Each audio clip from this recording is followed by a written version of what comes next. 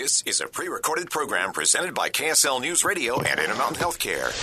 Healthy Mind Matters, brought to you by Intermountain Healthcare. We discuss the important community issues of stronger mental health, emotional wellness, and the growing problem of addiction.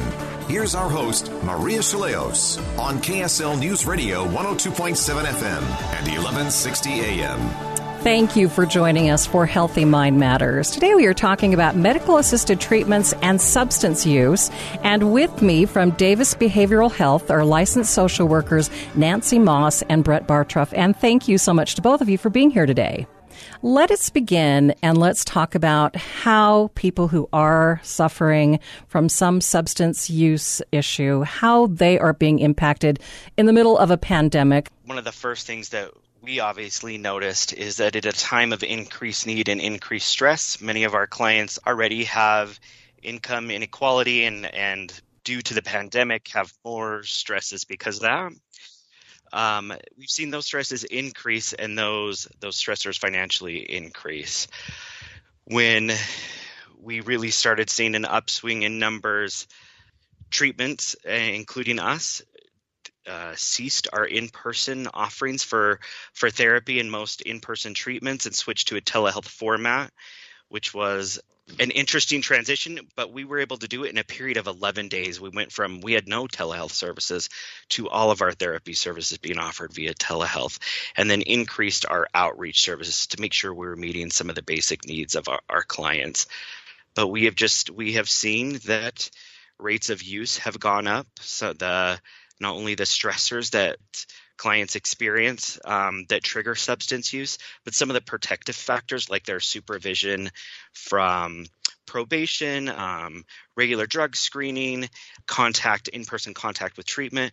Those efforts were scaled back because of the pandemic, which serve as protective factors. So we just saw a large increase in relapse rates and use rates, but also saw a large percentage of people that maintained contact with treatment and with their probation providers and sought out treatment. And we feel like those numbers are I would say, evening off now.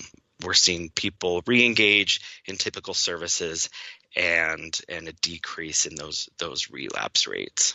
Well, the most important thing we want to tell people is help is available. It doesn't matter whether we're in a pandemic. It doesn't matter whether we're actually meeting face-to-face. They can get the help they need.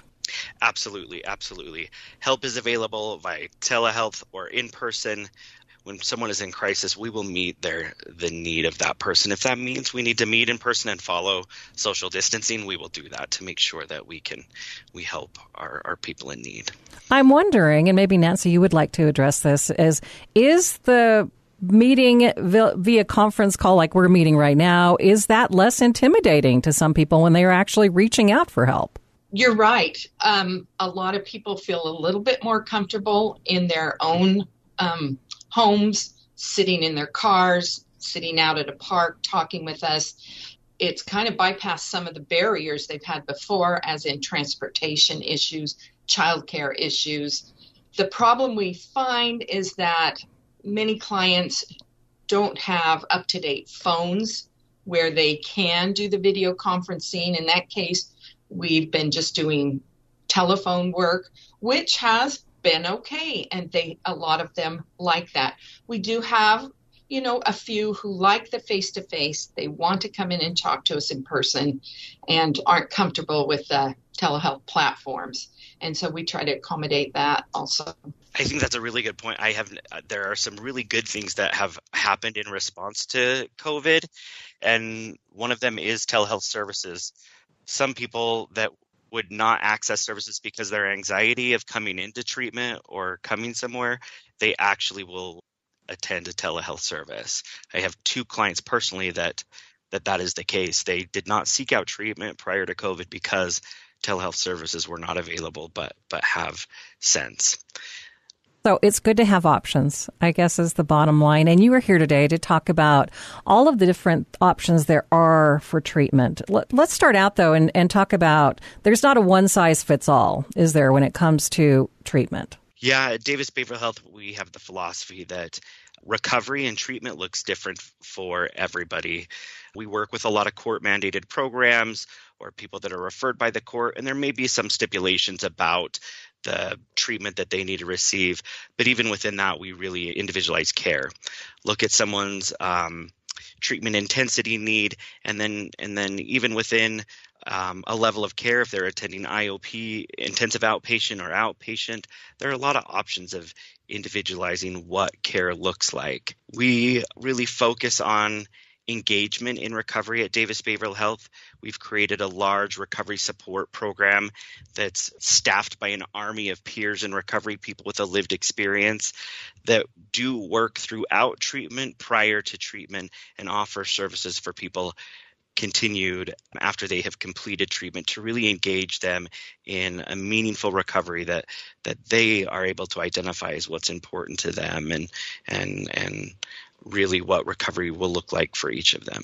Help paint a picture for us. When we're talking about individual treatment, that's because everyone that comes to you is different. I think people still, even though we've talked about this for a couple of years now, that really this impacts people across all socioeconomic levels. I think people still have something in their mind that this is still somebody who went out partying and just couldn't help themselves and just got addicted and continued to take whatever substance they were taking or had to move on to a different substance. But that's really not the truth of it. No, and you're right. Addiction is not a respecter of persons. It crosses all socioeconomic, diverse cultures. Just all of us are impacted. And if a person is not in addiction themselves, they certainly have somebody they're familiar with, somebody in their family, extended family, that is suffering from addiction. And so, like Brett said, we have many different types of people who come. Lots of self-referred people, and it takes a lot of courage to make that call and to say, my life is out of control. I'm not able to do the things I normally can do. I'm missing activities. I'm losing my job. I've spent all my money, and it's a big step to reach out for that help. We have people who are court-ordered. And honestly, they're the easiest ones to work with because they have to show up. So I just admire these folks that are able to understand that addiction is seen as a medical issue now. It's not associated with lack of willpower or just wanting to party, and that it can be helped and managed on a continuum of care with a lot of community supports in place. Do we have any clear understanding about addiction and why one person becomes addicted to a substance like painkillers, for example, where another may not? Have we learned any more about what exactly happens? We have learned that people have varying sensitivities to addiction potential that may be biological sensitivities, family history, genetics, or neurobiological, some differences in their brain chemistry, but they may also have environmental vulnerabilities based on the family they grew up with, how things are handled, some psychological issues. It's an interplay of all of these sensitivities and protective factors that, again, is different for everybody and how we see that manifest in each individual. Everybody has the potential for a physical dependence to a substance, but how that plays out when is dependent upon all those other vulnerabilities as well. So we've gotten better at identifying risk factors for people, potential risk factors for substance use severity, but it's still a pretty complicated answer. Right.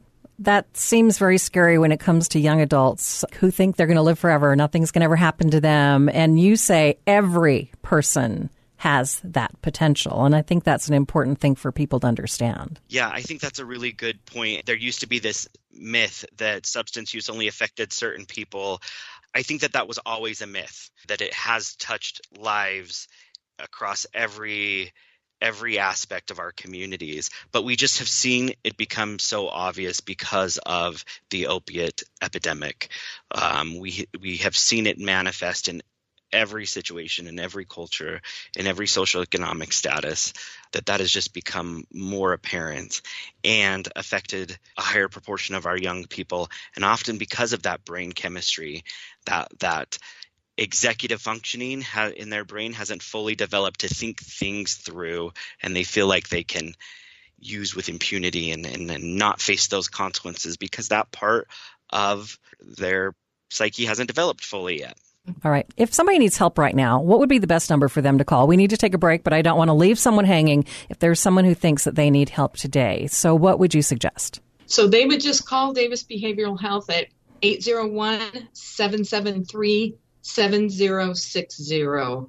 Let them know that they would like an intake for substance use disorder. We're going to take a break, and when we come back, we'll have more, and we'll give the number to call throughout the program. You're listening to Healthy Mind Matters on KSL News Radio.